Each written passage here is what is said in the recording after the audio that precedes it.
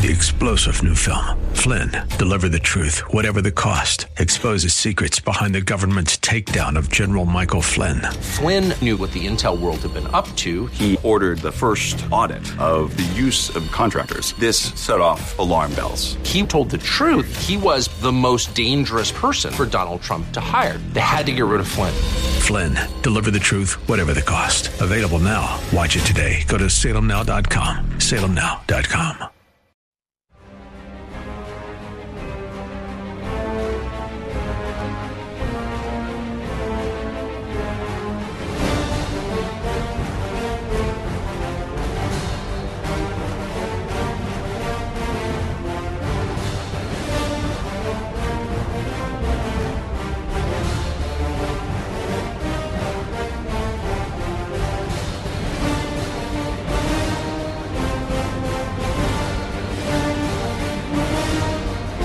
Hello, everybody, and welcome to the Dennis Prager Show.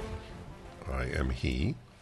Many Thanksgiving food prices rose faster than ever last month, headline in USA Today. It is very rare that I read a headline from USA Today, I will admit. It struck me as remarkable as I said it. Regardless of what your Thanksgiving dinner includes this month, it's probably going to be more expensive than last year. September's Consumer Price Index showed a 21% annual increase in all foods. Maybe most troubling for home chefs, though, the price of many Thanksgiving staples rose at the highest annual pace ever. And the Democrats are blaming Putin when the blame is overwhelmingly that of the environmentalist extremists, the fanatics who will destroy civilization in order to protect it. This is a classic example. What is it? We have to destroy the village in order to save it? A very sad statement that was cited in the Vietnam War. Butter and margarine, 32% up. This is from last year. So last year was up. Flour and prepared flour mixes, 24%. Frozen and refrigerated bakery products, pies, tarts, turnovers, 20%. Canned fruits, 18.6%. Uncooked poultry, including turkey, 17%. Frozen vegetables, 16.6%. Fats and oils, 22%. Other dairy and related products, 21%.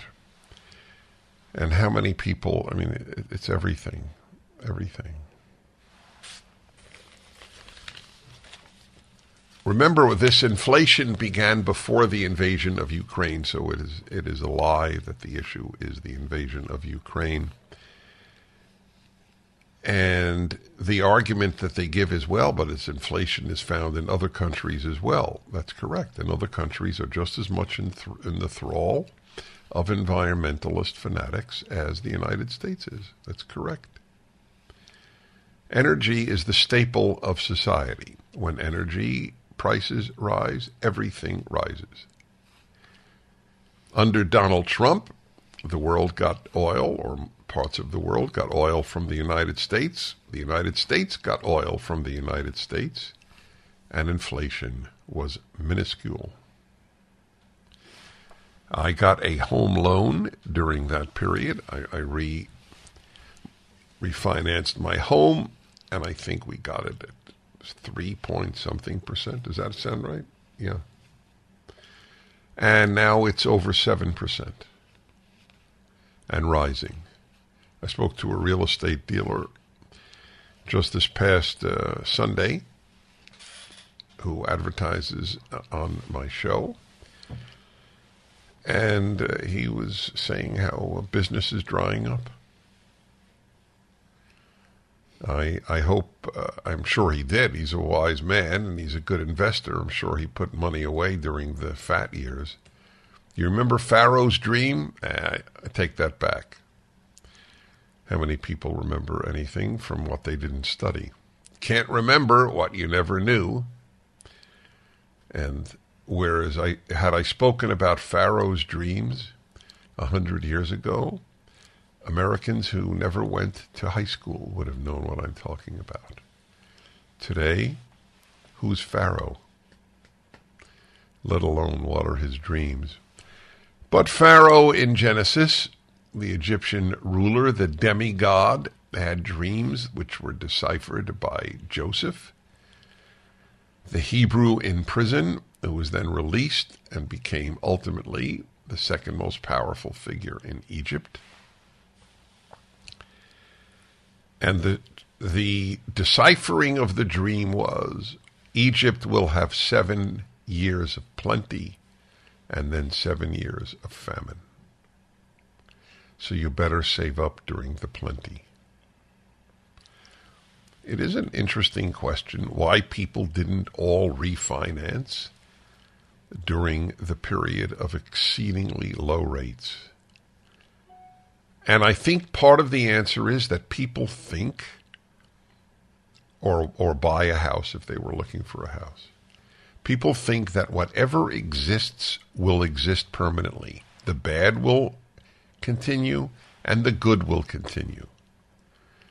That is why the famous story is told of King Solomon, who asked his wise men to make him a magic ring that would uplift him when he was down and bring him down to earth if he was ecstatic.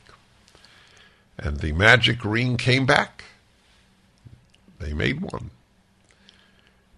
And the magic was the inscription. 3 Hebrew words. In English, it's more than 3 words. This too shall pass. Gam zu ya'avor. It's a very important thing for people to understand that this too shall pass. When you're young, you think you're young forever, but this too shall pass. Not everything passes. Well, I guess life passes, but not everything passes. But most things do. People should have gotten their mortgage when the rates were very low. But back to the issue of inflation, it is overwhelmingly the result of people who are almost as destructive as the doctors who are surgically removing healthy girls' breasts. That is the low man on the totem pole of moral degradation.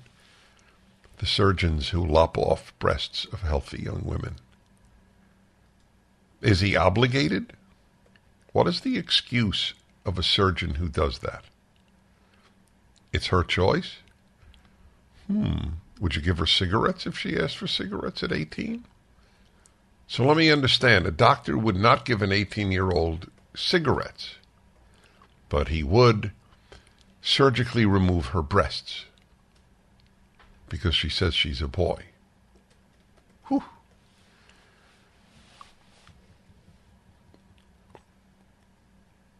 That's a fact, what I just told you. So the competition for the most destructive force in our society is between the environmentalists and the teachers/doctors. And it's a tough call who is doing more destruction in our society.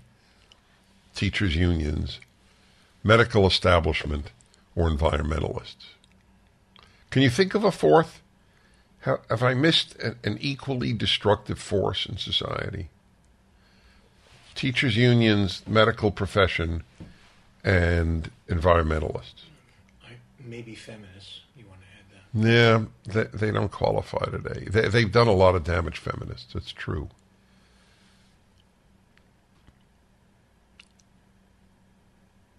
But I would say that those three are on a race to the bottom. My heart breaks for my fellow American, but not if you vote Democrat. If you vote Democrat, my heart doesn't break for you. You have voted to ruin your life and ruin the rest of the country. So I have to say, in the belief that consequences are significant, and when deserved, there's nothing I can say. But at a given point, it is okay for you to say you were wrong. All you get is admiration. Nobody thinks people who say that they were wrong deserve anything but admiration.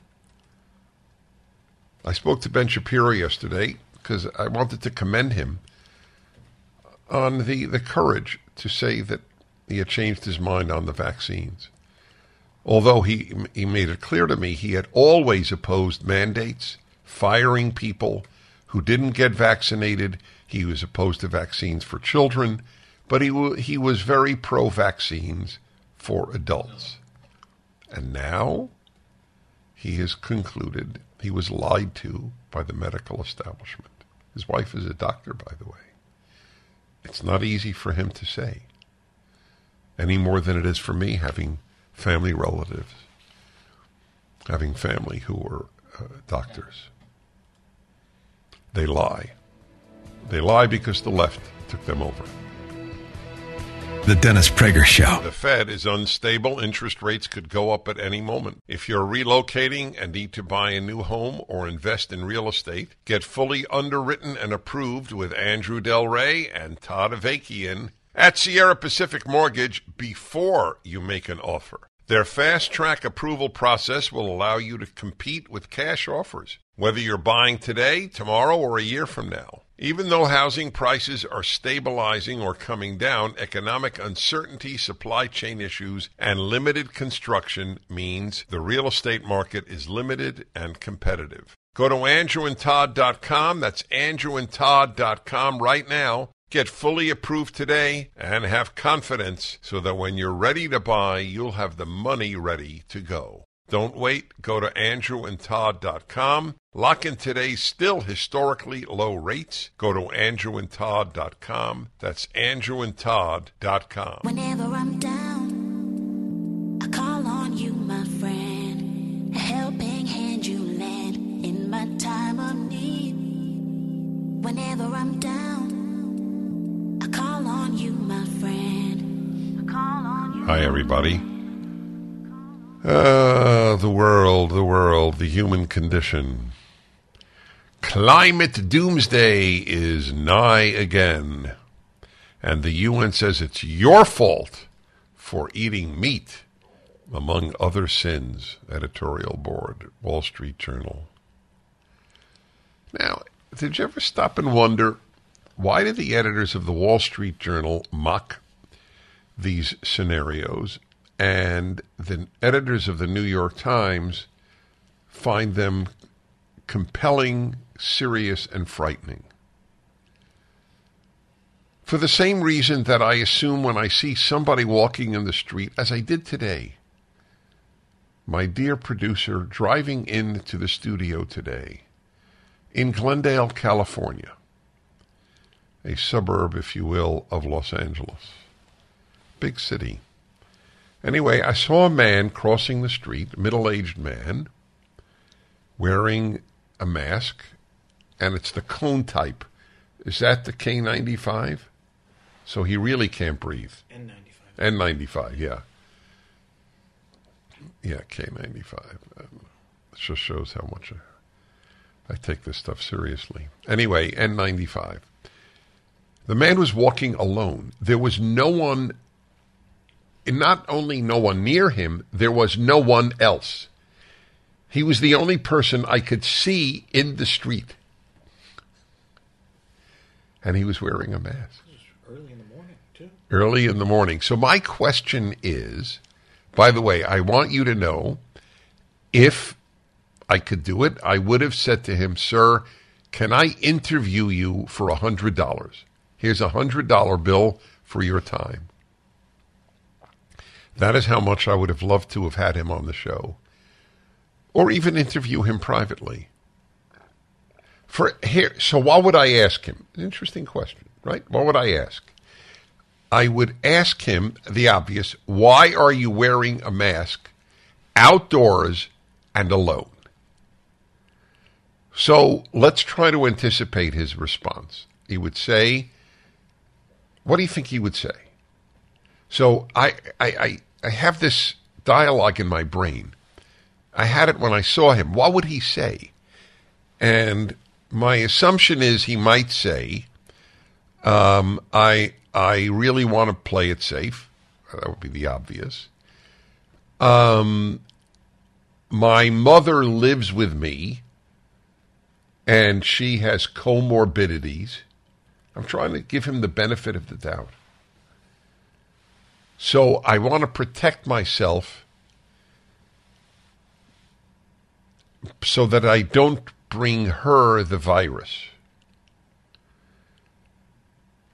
But he's walking alone. How is he going to contract it? And it's outdoors. And if you contract it, what's the big deal for most people at this time? Of course, the medical profession has disgraced itself by saying that in California, if you offer therapeutics like ivermectin or hydroxychloroquine with zinc, you can lose your license as of January 1st.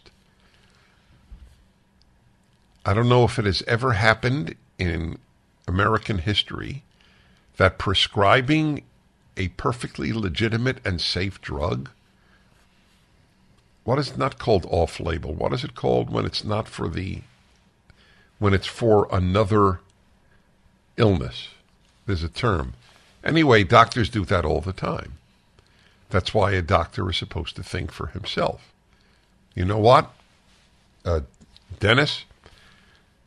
You've got an early case of COVID.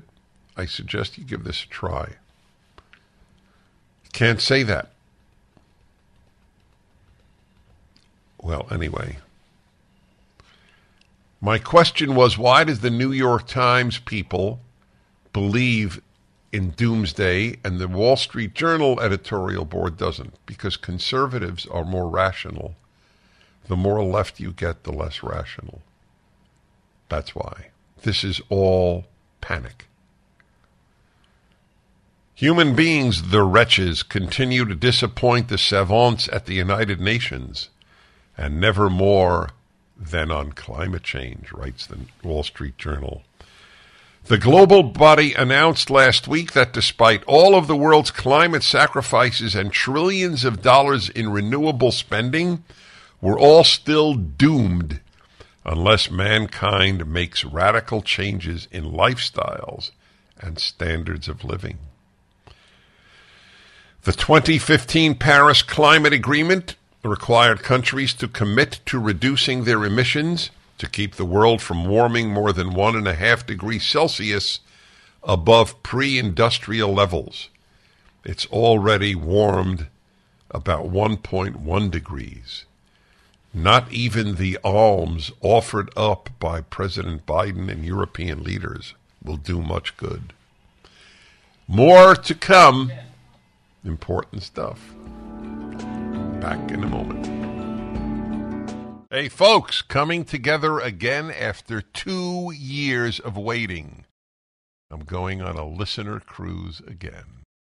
It's called Gems of Southeastern Europe. May 31 to June 13. 13 days combined land and cruise on AMA waterways. We are chartering our own ship for you and me. The cruise was just announced. It's already almost sold out. Book today at 800-345-2483 or click the banner on my website. Go to coastlinetravel.com. Again, everybody, we're chartering the entire boat. 800-345-2483. It will sell out. Or click the banner on my website or go to coastlinetravel.com. Hi, everybody. I'm Dennis Prager. Good call from Mark in Ohio. The media is up there with the most destructive people. Didn't think of that. So, environmentalists, Medical profession, Teachers, teachers, media, media. By teachers, we mean college as well. yeah, the education.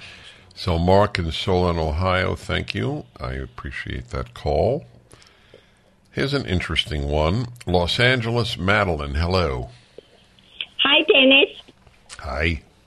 When I heard you talk about people wearing masks alone, whenever I see a man on the street or in his car wearing a mask, what I think to myself is, that's a man I would never date.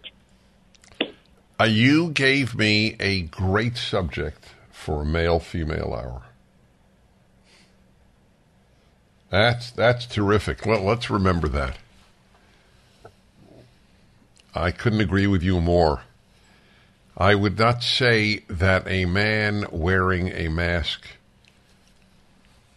a man acting as a sheep, is not a masculine man, in my opinion. That's it. And that's how I regard people wearing masks, certainly now, and certainly outdoors.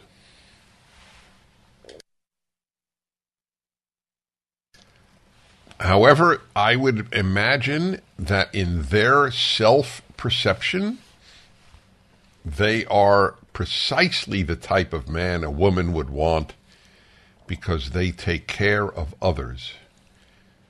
They are not wearing it for themselves, or so they would like others to believe.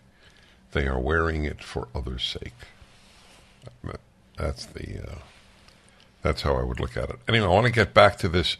You have no idea what's going on. No idea.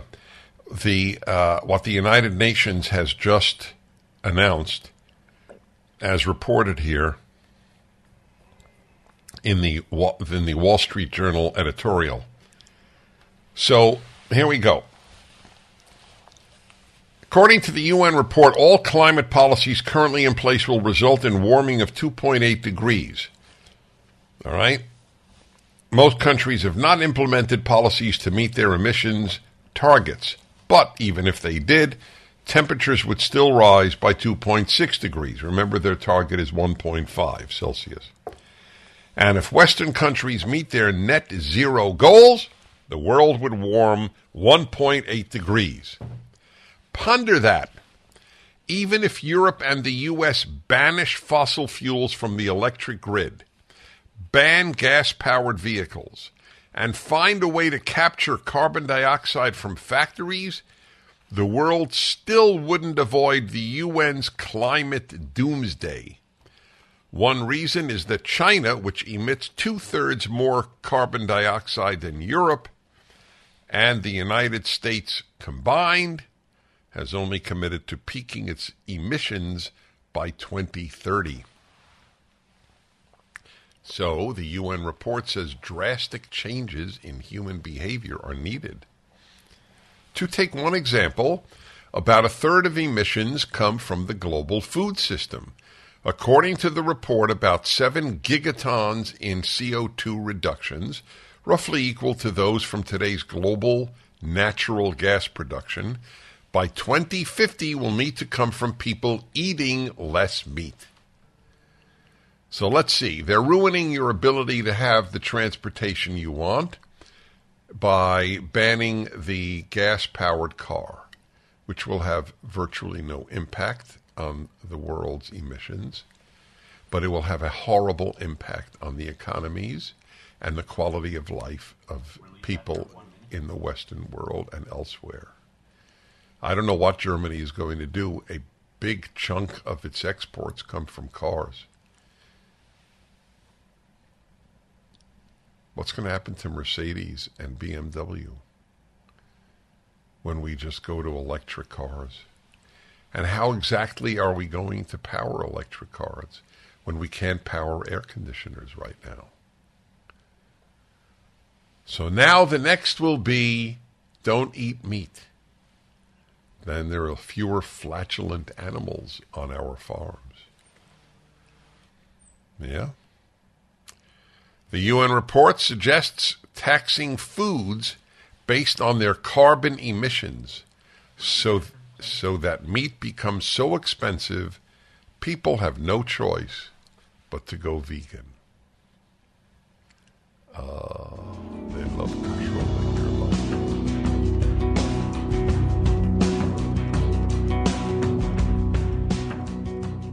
You all have helped build MyPillow into the incredible company it is today, and have trusted in Mike Lindell to give you a great night's sleep. On top of the special available to my listeners on the Percale and Giza Dream bed sheets, marked down as low as $29.98, Mike is now changing the game with his 3-piece towel set. This set is made with USA cotton, making it extremely absorbent, yet still providing the soft feel you look for in a towel. This set comes with 1 bath, 1 hand towel, and 1 washcloth, typically retailing for $49.99. For a limited time, you can get this 3-piece towel set for the low price of $19.98 with the promo code Prager. Don't miss out on these extraordinary offers. There's a limited supply, so be sure to order now. 800-761-6302. Use the promo code Prager or go to MyPillow.com, click on the radio listener square, and use the promo code Prager.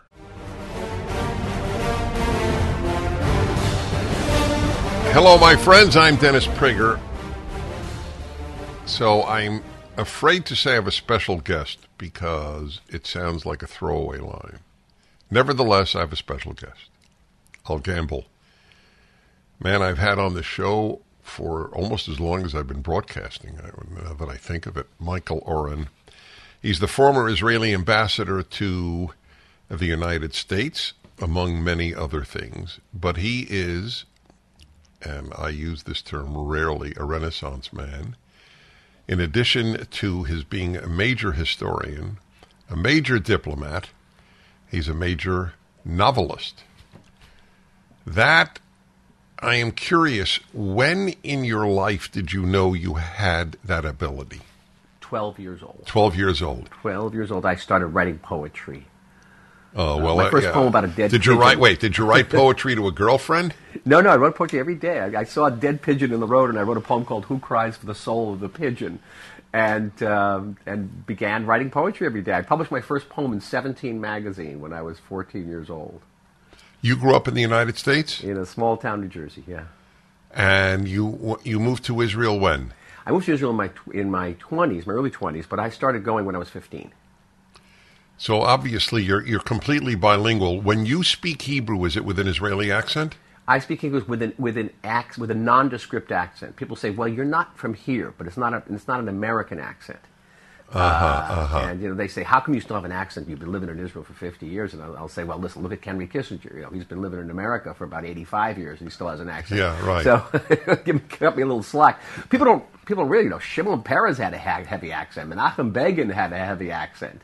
But somehow Americans don't get that slack. But your Hebrew is good when you get on an Israeli talk show, because it's very different than American talk shows. There, everyone screams at each other. And you have to be able to use your elbows, or else no one will take you seriously. So I can do that now. By the way, it reminds me this reaction people have to your Hebrew, Israelis. Yeah. So when I was in the Soviet Union in my early 20s, so I speak Russian. So I'd speak to people, and they knew I was not Russian. They thought I was from the Baltics. And you know why? Why? Because I was well dressed. Right. You were Latvian, Lithuanian, or Estonian if you had better clothing than a Russian and spoke Russian. How interesting. It's totally interesting. Totally interesting. Yeah.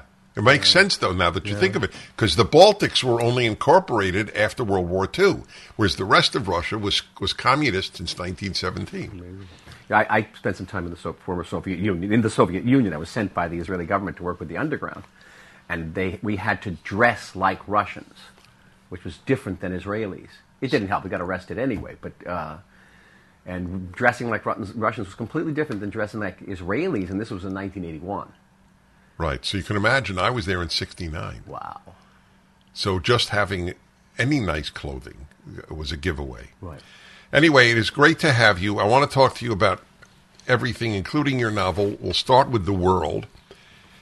So I'm going to ask you a toughie, and that is the Ukraine situation and Israel's reaction. So as an outsider, obviously, not Israeli, but obviously very sympathetic to Israel's desire to survive. I mean, it comes down to that, basically. So they run into this problem. Their hearts are with, I assume, the Ukrainians, most Israelis, but they fear alienating Putin means a lot of danger in the Middle East. Is that a fair summary of the Israeli dilemma? Yeah, and I'll put the finer point on it. What they fear specifically is that the Russian army in Syria will shoot at our planes and troops who are trying to prevent Iran from transforming Syria into a forward base against us. And the Russians have been there since 2015, and we haven't had a clash with them yet. We've been very effective in hitting those Iranian targets. And the military establishment in Israel was very concerned that the Russians would start shooting at us if Israel supported Ukraine. And I rejected this position. I'm a frequent commentator on Israeli news. And going back to February, right after the invasion, I said our position is wrong.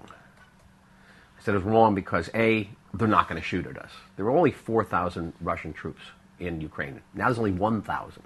You mean Syria? In Syria. They had this S-300 anti-aircraft system, very advanced. They're not going to shoot it at us. One, because we're doing their dirty work. The Russians don't want the Iranians in Syria. The Iranians in Syria are for one purpose only. It's to drag Syria into a war with us. They don't want that. And who should be afraid of whom here? You know, we have an army that's more than twice as large as the British and French armies combined. So what kind of message are we sending to the region and the world that this army, the Israeli Defense Force, is afraid of 4,000 Russian troops, or now 1,000 Russian troops? And they weren't going to fire the S-300 at us anyway, because if they fired at us and they missed, they're not going to be able to sell the thing. The Russians like selling their arms, and if they hit us, we'd hit it back, and then they really wouldn't be able to sell it. And so we were neutral back then. Naftali Bennett, who was the prime minister then, actually ran off to Moscow, you remember, on a Sabat, and photographed himself shaking the hands of Vladimir Putin, which I think the only democratic leader in the world to do that. But far and beyond the strategic argument, Dennis, was the moral one. I thought that it was unconscionable that for a country that is a fellow democracy fighting for its freedom against an invader, it was unconscionable that Israel, as the democratic and Jewish state, would stand aside and not take a position. And we should add a fellow democracy that's led by a proud Jew, by a pro-Israel Jew. You know, Zelensky once considered moving to Israel. And I was morally disturbed by it. We've come away. I wrote recently in the Wall Street Journal that Israel is not officially neutral anymore. We provide flak jackets and helmets and a lot of humanitarian aid. I think we provide a lot of aid, particularly in the cyber field, under the radar. But I think we can go further. And I think we should not take our eye off the ball. And our ball is Iran. Iran. And we need all the help and friends we got in this country. You know, when Lindsey Graham, a great friend, comes out and criticizes Israel's neutrality, we should take stock of that. That's very important. And now with this access of Moscow and Tehran, we should be on the right side here. That is an axis? You were just saying at the beginning that Moscow doesn't want Tehran in the Middle East. Doesn't want Middle East, but Moscow needs Tehran in Ukraine. And what you have now is... Why? What are they getting from Tehran and Ukraine? It's getting thousands of drones that are killing Europeans. You have now Middle Eastern arms made in Iran, killing Europeans. And you have, in effect, a proxy war between the United States and Iran in Ukraine. And that's extraordinary. Now, we wouldn't want to say this is an opportunity for Israel, but certainly we should take fact now that we want to get on the right side and come out foursquare on the side of Ukraine, on the side of the United States. Well, you make such a compelling case. What is the argument on the other side? The other side is, and I would walk down the streets, I live in Jaffa, and people would come up to me and assail me. How could you risk Israeli lives for the Ukrainians? Who cares? These people have a great history of anti-Semitism, as you know. And I mentioned before that I had worked in the Soviet Union, actually worked in the Ukraine, with the Zionist underground in the early 80s. And the Jews back then in Ukraine didn't think of themselves as Ukrainian. Ukrainians were the KGB, were the anti-Semites. Ukraine has changed, I think, a tremendous amount. And it's not an easy position for me to take in Israel. But among the actual Ukrainians who moved, the Ukrainian Jews who moved to Israel, and between 1 out of 7 and 1 out of 5 Israelis speaks Russian, and many of these Russian speakers are Ukrainians, they are very proud Ukrainians today and very anti-Putin. So the Russian, now that you mentioned it, I am curious, what does the Russian, not the Ukrainian Jew in Israel think? They have a strong cultural affinity to Russia. Right, that's why Russian I'm media asking. is very popular. I interview Yes. a lot on Russian media. I don't speak Russian, but they translate for me. But they don't like Vladimir Putin. And you know why? Why? Because he's KGB. And these people have, what can I say, less than fond memories of the KGB. Well, right, so why isn't that determinative? It should be. It should be, the influence should be on the other side. Israel should be far less neutral than it's been. Has Zelensky said anything about Israeli neutrality? Ooh, many, many times. Now, just in the last week, he and his government have come out with more favorable statements. He gave a disastrous talk in Knesset by Zoom, a really disastrous talk, where he talked about how Disaster for Ukrainians him helped or Jews during disaster- World War II. And he said people, that? oh boy, it backfired big time, and he has since ceased that line of argument with us. But he has called repeatedly for Israel to provide anti-missile and anti-aircraft capabilities. And we have them. All right, we'll be back in a moment. Michael Oren is the former ambassador of Israel to the United States. He is also a novelist. His latest book is just out, Swan's War. It is up at DennisPrager.com. I think I've read all of your nonfiction. The American, the Christian Zionism history, right? No, it's the history of America and the Middle East, power, faith, Yes. and fantasy. Okay. Yeah. Back in a moment. Bees make honey, money monopoly.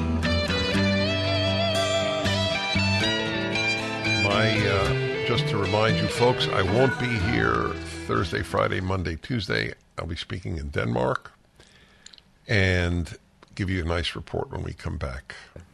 So anyway, Michael Oren has written these nonfiction books on the Six-Day War. This is by heart. I'm not reading this. This is how well I know your works. Wow. And America and the Middle East, which is what I spoke about, the Christian Zionists. But that's such a part that I remember. Because people think Zionists are Jews. And I live in the American colony in Jaffa. It's called the American colony because in the 1850s, 1860s, there were 2 American colonies there. About 200 Americans from New England came then, the middle of the 19th century, to teach the Jews how to farm, because we had forgotten how to farm for 2,000 years. Then they were good Jeffersonians. They believed any modern state had to have an agrarian base because they wanted the Jews to create a state. And this is like 50 years before Herzl. Wow. And they suffered terribly. But it's a wonderful tour you can take.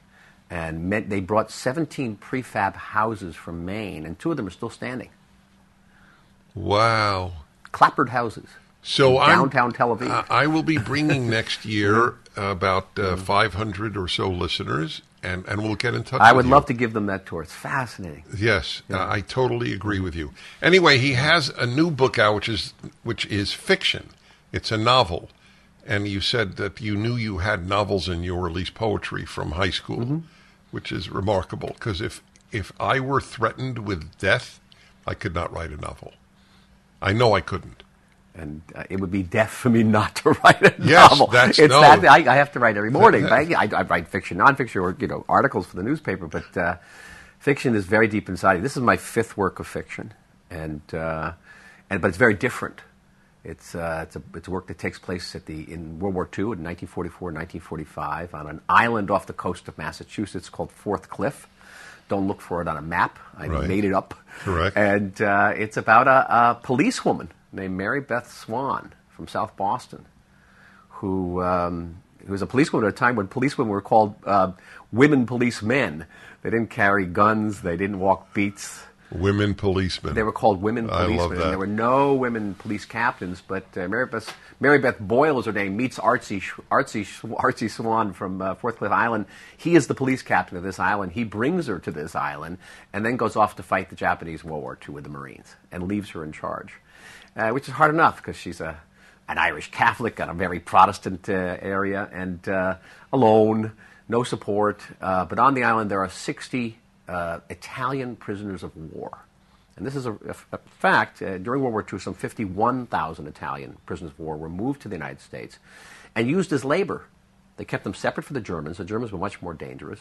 They worked in factories, they worked in farming and fishing, and they're on this island, and they're working, and then one after another they begin to show up dead, murdered. So Mary Beth Swan, alone and beleaguered, has to track down a serial killer who's loose on Fourth Cliff Island. And that's the story of Swan's War. And do we learn his motive? We do. I'm not going to tell you, but I must say that two-thirds of the book, I didn't know who did it, and I was investigating this crime along with her. And I adored writing this, and I adored the history. I had to know what people wore, how they spoke. It's one of the great ways to learn history is through historical fiction. Sure it is. Absolutely. So, and for you, and for the writer too, obviously. Yeah. So let's turn to the United States. My producer reminded me during the break that I have been saying on the radio something very sad to me, because I have always adored this country. In fact, one of my books is called Still the Best Hope. It is the case for bringing American values to the world. And for the first time in American history, this is my take, and if you have a different take, I'm totally open. We are exporting bad ideas. We are a net exporter of bad ideas. So much so that Macron, who was on the left, president of France, said, stop sending us your bad ideas, America. And those ideas which originated in France, of course, in the 60s.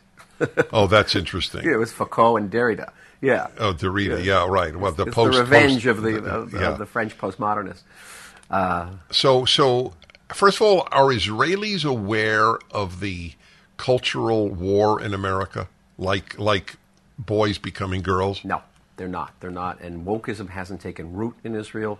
And it's not only because Hebrew doesn't lend itself, to... certainly doesn't. Everything is male and female. It doesn't lend itself in that way. Even verbs. I always tell people that's rare, that verbs are male and female. Yes, you can't have that. But I think Israelis would not go along with the center culture. They just wouldn't, what are you going to tell me to shut up? No way.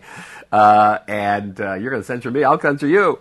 But it's more than that. I think that wokeism in this country has become a form of religion. And we have a religion.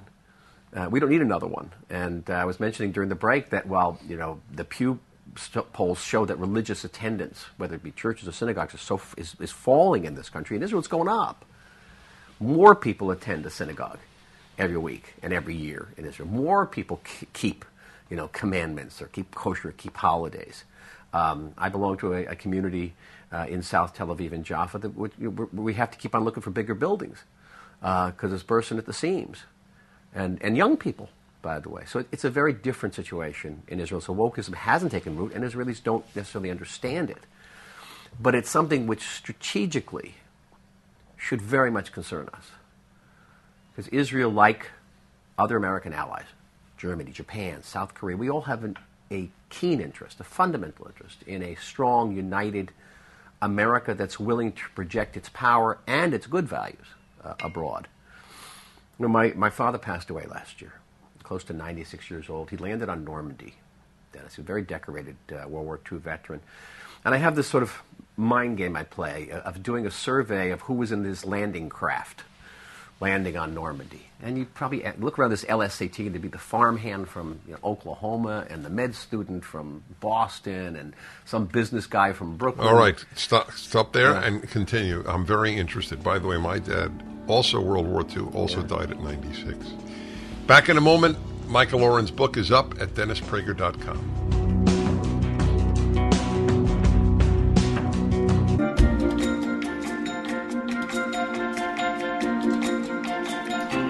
Okay, everybody, welcome back. I'm Dennis Prager in studio, obviously on a book tour, right? You're on a book tour around the U.S. Yeah. How many cities will that take you to? Like 12, 13 cities in fewer days. Yeah, I did something similar. Yeah. You know what? That should be your worst problem. We're worth That's bombing. my blessing to you. I spent 35 years in the Israeli military, and it was good preparation for this book tour. Oh, that's funny. Yeah. That is funny. So the book is actually a novel. He's a major historian, former Israeli ambassador to the United States, Michael Oren, O-R-E-N. His novel, Swan's War.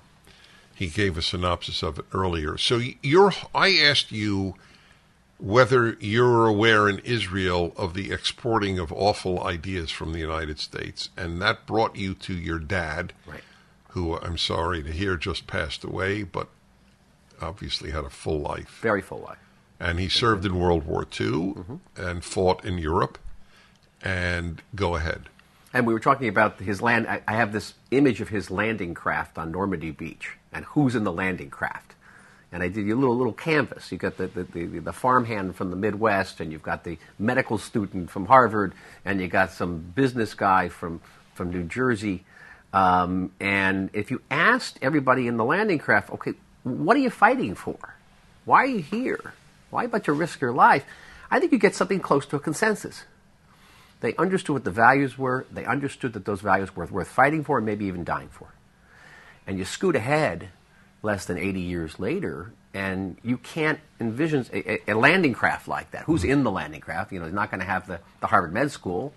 You may not have the business person.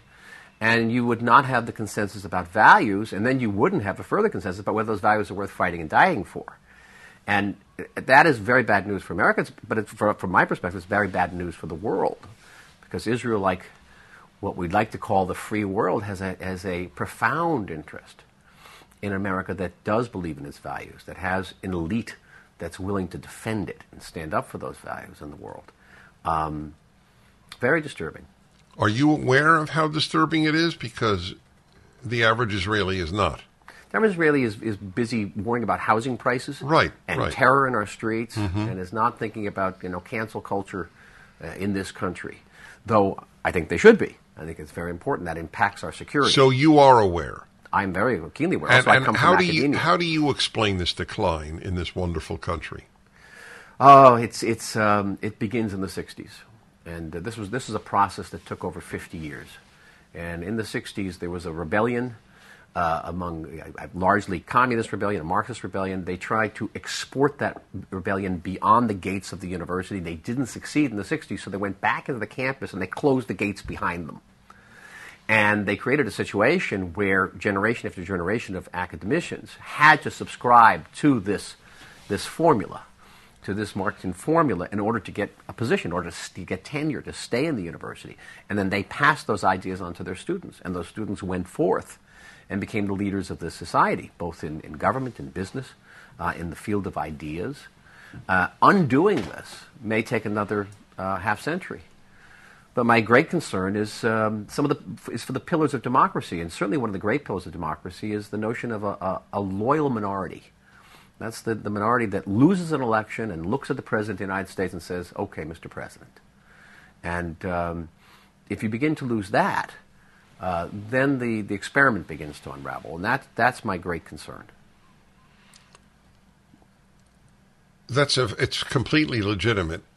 Look, I could speak for myself, spending my life defending America and its values and believing in its institutions. There is no institution in America I believe in at this time. You're speaking to a different Dennis than maybe the last time we even spoke 3 years ago, if that was when it was. But I think you're symptomatic of what's happened across the board in the United States. It's the meltdown of confidence in institutions. And it's not just happening in this country, it's happening internationally. It's happening in Israel. And it's interesting, in this country, and correct me if I'm wrong, most of the criticism, this meltdown, vis-a-vis the Supreme Court, vis-a-vis the police in this country, is coming from the left. But in Israel, the meltdown around the Supreme Court and the police is coming from the right. But it's still a meltdown. And the fact that now Israel is going into its fifth election in 43 months is actually expediting, accelerating the meltdown. There's a lack of confidence in our political system. And so democracy itself has to be defended as an idea, as an organizing principle for human beings. Wow. Well, I knew things were strange when I kept citing Sweden as my model during the lockdowns. Wow. And by the way, Israel did disappoint me in its acceptance of unscience-based lockdowns, like here. The book is Swan's War. It is a novel, is a short novel, and he writes magnificently. It's up at DennisPrager.com.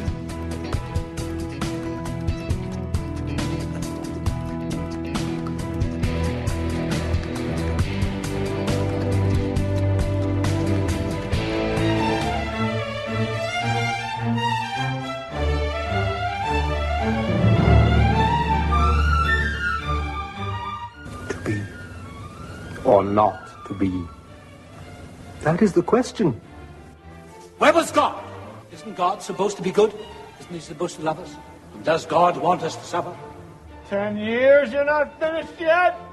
Morty! Why did you do this to me? Who are you? Bruce? I'm God. Bingo! Yahtzee! Is that your final answer? Our survey says God! Bing, bing, bing, bing, bing, bing, bing, bing. Well, it was nice to meet you, God. Thank you for the Grand Canyon, and good luck with the apocalypse. Well, my friends, it's the Ultimate Issues Hour. Every Tuesday, the third hour of my show is about some great issue of life. Today is a little different. I was thinking about this. I won't be here Friday. I will be in Denmark. It really is a statement about the world in which we live. I'm going to Denmark for the weekend.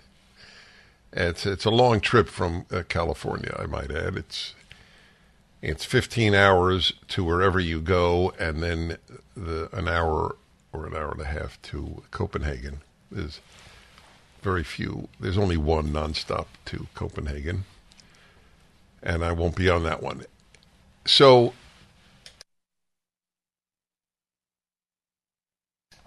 I have decided to make this hour an open line. Whatever you would like to ask me, as if it were Friday. I mean, I would love it to be ideally an ultimate issue, but it could be any issue, whatever you want to raise. 1-8-Prager-776, 877-243-7776. Who's going to be sitting in for me on Friday? On Friday, it'll be John Hinderaker. John Hinderaker. Oh, terrific. Yeah. We got some terrific people sitting in. And again, 877-243-7776. I'm going to Denmark to receive an award, and as I think I mentioned to you, I don't generally take awards, but this was meaningful to me. It's about free speech, and I will be speaking in the Danish Parliament building. So it's a serious weekend. Going with my wife, although I wouldn't go if she weren't coming. It's a chance to have some sort of mini vacation as well. It's about free speech. There's a realization on the part of many Europeans, not many, I don't know how many, I'll find out and I'll let you know, that there is a battle with regard to free speech in Europe as well. Wherever the left is ascendant, free speech declines. There is no exception in the history of the world. It doesn't matter where it is. I'm not talking about liberals. Every day I make the distinction. Liberals believe in free speech. They vote for people who don't believe in free speech, but they believe in free speech. But the left does not. Neither freedom nor truth are left-wing values.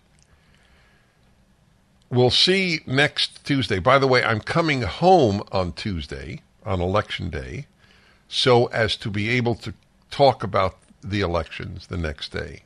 So it's one of the reasons I'm keeping the trip down to 4 days, is to be back in time to discuss these seminal elections. People ask me every speech, what are my predictions with regard to the elections? And I have an honest answer. People are not happy with it, but in the long run, honesty works. I never make predictions. I didn't predict right? Have you ever heard me make a prediction in the political realm? You once predicted that I did. Wesley... oh, God, it's right. I This is, can't 30 years ago? Yeah, well, not that quite. general. Yeah. Yes. Was going to be the Democratic. Would be the Democratic nominee. And after that, you've never made Yeah, after that. Yeah, I learned my lesson, yeah. yes. Now, I don't make political predictions because there's nothing gained. It's a very interesting question. Yeah, Wesley Clark. Wesley Clark, yes, that's right. Thank you. It's an interesting question. Why do people want to know whom you predict? I have never asked anyone whom do you think will win. But people ask it all the time, and I certainly don't regard it as a negative. I don't identify with the question. I guess they want to feel good. And that's a completely legitimate desire to feel good. But I feel good if people fight. That's what I'm interested in. And if you don't fight, we'll lose. That's the prediction that I make. If you don't fight for American values, you'll lose. We will lose America. America is an idea.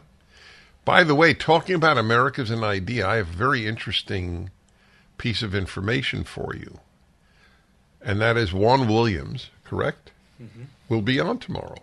That's the plan. So I have to admit, I was wrong. I was sure that he would not accept an invitation to come on. I was wrong. I apologize. And I'm thrilled that he is. I thought his article was, well, frankly, awful. And I even said, and I'm happy I said it, I said, he's such a nice man. Remember I said that? And he is, but nice and right are not related. But in any event, I just wanted you to let you know about that. But I will be taking your calls now, given that I will be away. I look forward to reporting to you about my time in Denmark. Incidentally, today is Tuesday, so my column is out. I have 1,000 columns on the internet, 20 years worth. And today is Tuesday. It's out at my website or at townhall.com. And it is about Kanye West, Candace Owens, and anti-Semitism. I worked very long and hard on this, and I think you'll find it relevant and important. I just want to say a word about that. Maybe I'll have it as an Ultimate Issues hour sometime in the next month. People don't realize the suicidal nature of anti-Semitism. There is no example of anti-Semites thriving. Anti-Semitism is the proverbial fire that one plays with, and it burns your own house down just as much as it burns the Jews' houses down. There is something unique to a Jew hatred, because there's been something unique to the Jews. It's not a compliment. It's not an insult. It's just a fact. But you're playing with suicidal fire when you deal in anti-Semitism. Okay, let's go to Cupertino, California, and John. Hello, John. Hey, Dennis. A comment about Ukraine. I'm an American. We have no vital interest whatsoever in Ukraine, and I'd just like to point out for your listeners, they should be aware that this government that we're supporting is infested with Nazis. If you go to Ukraine, you will see monuments everywhere to a man named Bandera, with a B as in boy. He is the Ukrainian Nazi who oversaw the murder of over 800,000 Ukrainian Jews during World War II. Bandera is his name, and they worship him in Ukraine. It is a thoroughly corrupt government. The war there is pointless, doesn't affect our security or freedom in the slightest, and I hope to God that after November 8th, the Republican majority will cut off aid altogether. So thanks very much. Okay. So I don't agree with the call, but he didn't want to continue it. That's fine. It doesn't matter. He was very polite. So I would like to know what our caller would have said in 1953 when Harry Truman sent tens of thousands of American troops to Korea. What interest does the United States have in Korea? If we don't have an interest in a European country, why would we have had an interest in a Far Eastern country most Americans could not identify on the map? So I have more responses, but that's a good beginning. So when he brought me to my knees, well, I had everything. So tell me, would you please, how could I possibly have needed? Hello, everybody. Welcome to the Dennis Prager Show. It's the Ultimate Issues Hour, but I'm opening it up to whatever subject you'd like, because I won't be here Friday. As I explained, I'll be speaking in Denmark, which is still funny even for me, and I've been to 131 countries, not that I'm counting. Well, believe me, I do count. Do you know that I don't know how many books I've written, but I know how many countries I've been to? I don't know, what does that say about me? It may not be a positive, but it is. I'm open with you guys. Okay, folks. So the last caller says we have no interest in Ukraine, and I don't follow that line of argument. If we don't have an interest in Russia's invasion of Ukraine, let Russia swallow up an independent country, then where do we have an interest? Do we have an interest in protecting Taiwan against China, Israel against Iran, the South Korea against North Korea? Outside of New York or California being invaded, do we have any interest? There is a segment of the American population that believes God has graced this country with the greatest might in the world, but we're only to use it to save ourselves. I don't agree. I don't agree on moral grounds. I don't agree on religious grounds. I don't agree on political grounds. I don't agree on American grounds. I don't agree on any grounds. I don't understand the argument. Now, you might say, okay, so should we intervene everywhere? No, nobody says that. So you have to decide, is it important enough? Russia taking over Ukraine, how important is it? I'll give you the proof. Ready? Sweden and Finland are applying for NATO membership. They haven't been members of NATO since NATO was created after World War II. They have wanted to remain neutral. They are so scared of Putin's Russia that they are willing to give up neutrality and join NATO. That is Finland, which boards Russia, and Sweden, which virtually does. Okay. But the moral is the one that animates me. It's the country that people look to for liberty. Why was it? Was it in the French interest to aid the American colonies when they rebelled against Britain? You can always make the argument, if we're not invaded, we have no interest. I will tell you this, I am convinced, I may be proven wrong, obviously, but I am convinced that Xi, the dictator, the Maoist head of China, has been made to think twice about invading Taiwan precisely because of what has happened to Russia in its invasion. As regards the Nazis and Ukraine, as a Jew, as one who sat on the board of the Holocaust Museum, as one who's written a book on anti-Semitism, as one who went into the Soviet Union to help Jews sent by the State of Israel when I was in my early 20s, I have a pretty good record of taking anti-Semitism seriously. There was a lot of anti-Semitism in Ukraine. There was a lot of anti-Semitism in France. The French outdid the Nazis in rounding up Jews. Would we therefore not come to France's aid if Russia invaded France or whomever invaded France because they were so awful with regard to their Jews? Anti-Semitism was a European phenomenon. Tragically. One more point about the Ukrainians and World War II, putting the Jewish question aside. The Ukrainians, like the Estonians and Latvians and Lithuanians and Poles and Czechs and Hungarians and Romanians and Bulgarians, hated the Russians for imposing communist totalitarianism on their countries. So when the Nazis invaded, or better, in their view, just the Germans, they figured, hey, we can get rid of Stalin this way. Then they realized that it was not a great trade. It is very depressing to think about someone in Eastern Europe who had two choices, Stalin or Hitler.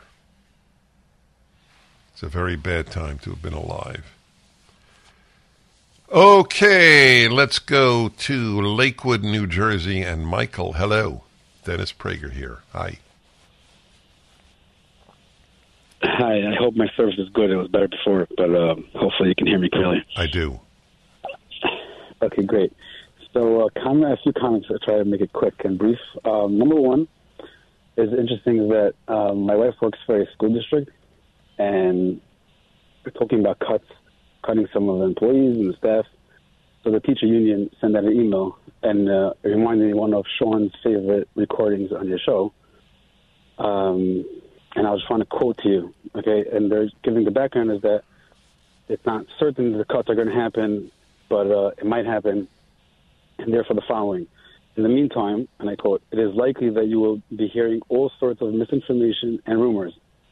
The only information you should trust as fact will be shared with you by the blank cabinet, which is the union that I'm talking about, or the superintendent of schools, and signed by the president of the... Oh, so you're comparing this to the New Zealand Prime Minister?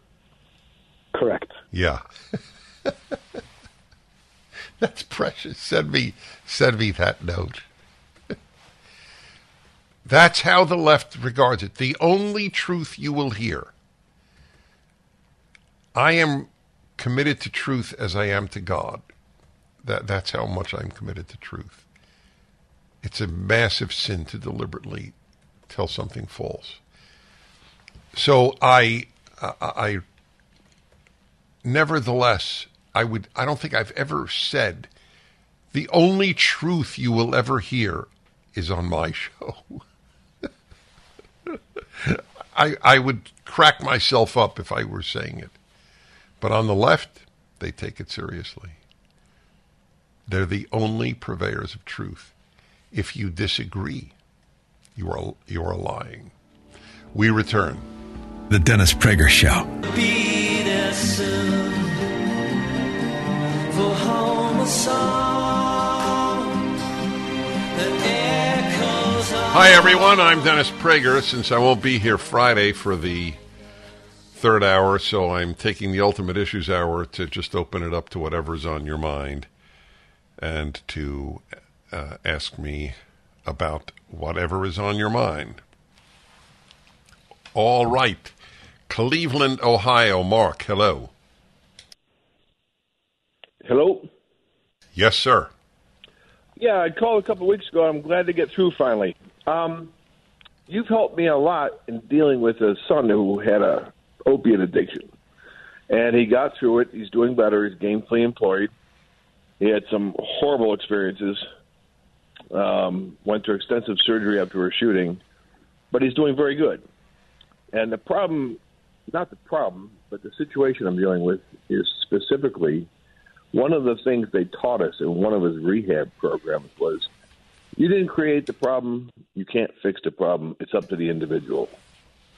And now that he's progressed where he's at, I'm finding it more difficult for me to deal with the retardation in his mind due to chemical addiction and the physiological and chemical effects of opiates in the brain now that he's 2 years post-addiction. And I see in his mindset, and I'm not sure if it's personality or addiction or brain lack of development, and I'm just looking for, where's the next plateau to develop. How old is he? He's 21. Mm-hmm. So Actually, he's just turned 22. Oh, okay. So he was addicted from what age to what age? It started the summer before high school. His friend had cancer, got addicted to opioids, and of course, when you're that age, you share your euphoric experiences with your buddies, and they both became heavily addicted. And he's been clean now for 2 years. So, but you're convinced that it's affected his brain development? Well, all the literature that I was exposed to in all the different programs that he dealt with, and in reading different stuff since then, they talk about how opiates specifically affect the brain chemistry. Mm-hmm. And just a normal male doesn't even fully develop brain until mid-20s. Right, that's why I asked what age he was. Yeah, he was at the age when the brain most develops. Exactly. And Right. I don't know if that's my question. So if I met him, would I be aware of cognitive disability? No? No. So how are you aware? Because you know him so well? Because when he says, I need to do this or that, and it never happens, it never changes, and it's indicative of a person his age, it's indicative of a person who had a drug addiction, it's indicative of a person who had a cognitive disability, and I find it very problematic of trying to discern. And the other thing that they always, again, it's his problem, not my problem, and it's like, okay, you've been telling me this now for months, so it's on you. And what is he? Does he acknowledge it's on him, or? He does, but nothing happens. Yeah. Okay. All right. So it's a very tough call. I don't know if this has been opioid induced or drug induced. The number of people who don't follow through on commitments, who have never taken a drug in their lives, is pretty high. So I don't know if it's a character issue, and I'm not saying he's a bad character by any means. I'm not thinking that. But that's not the same as a physiological issue. That's why I asked if I met him, would I be aware of a cognitive disability involved? He needs to be motivated, and you can't be the motivator. That's entirely accurate. He has to be motivated. Look, there are vast numbers of Americans who are not motivated. Since the lockdowns, when they were given money for not working, and have decided that it's more fun not to work than to work.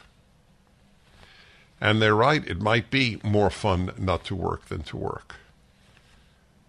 But generally speaking, it's far better for you to work than not to work. You don't develop sitting at home. So it doesn't fully answer your question, but I don't know if it's opioid induced. That's my take.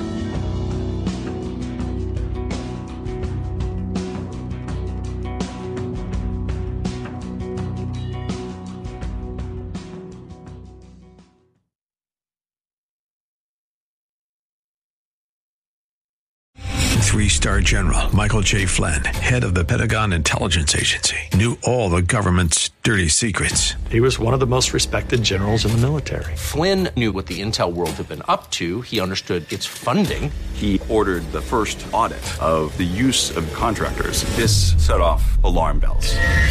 The explosive new documentary, Flynn, Deliver the Truth, Whatever the Cost, uncovers the facts behind this scandal. Flynn told the truth. He was the most dangerous person for Donald Trump to hire. I find out the worst enemy that I'm going to face in my life is right here in America. They took my assessment and they wanted me to change it. And I was like, I'm not changing it. They had to get rid of Flynn. With in-depth interviews, archival footage, and never-before-seen personal records of the man behind the headlines. I just felt like I was drowning. Flynn, Deliver the Truth, Whatever the Cost. Available now. Watch it today. Go to salemnow.com. salemnow.com.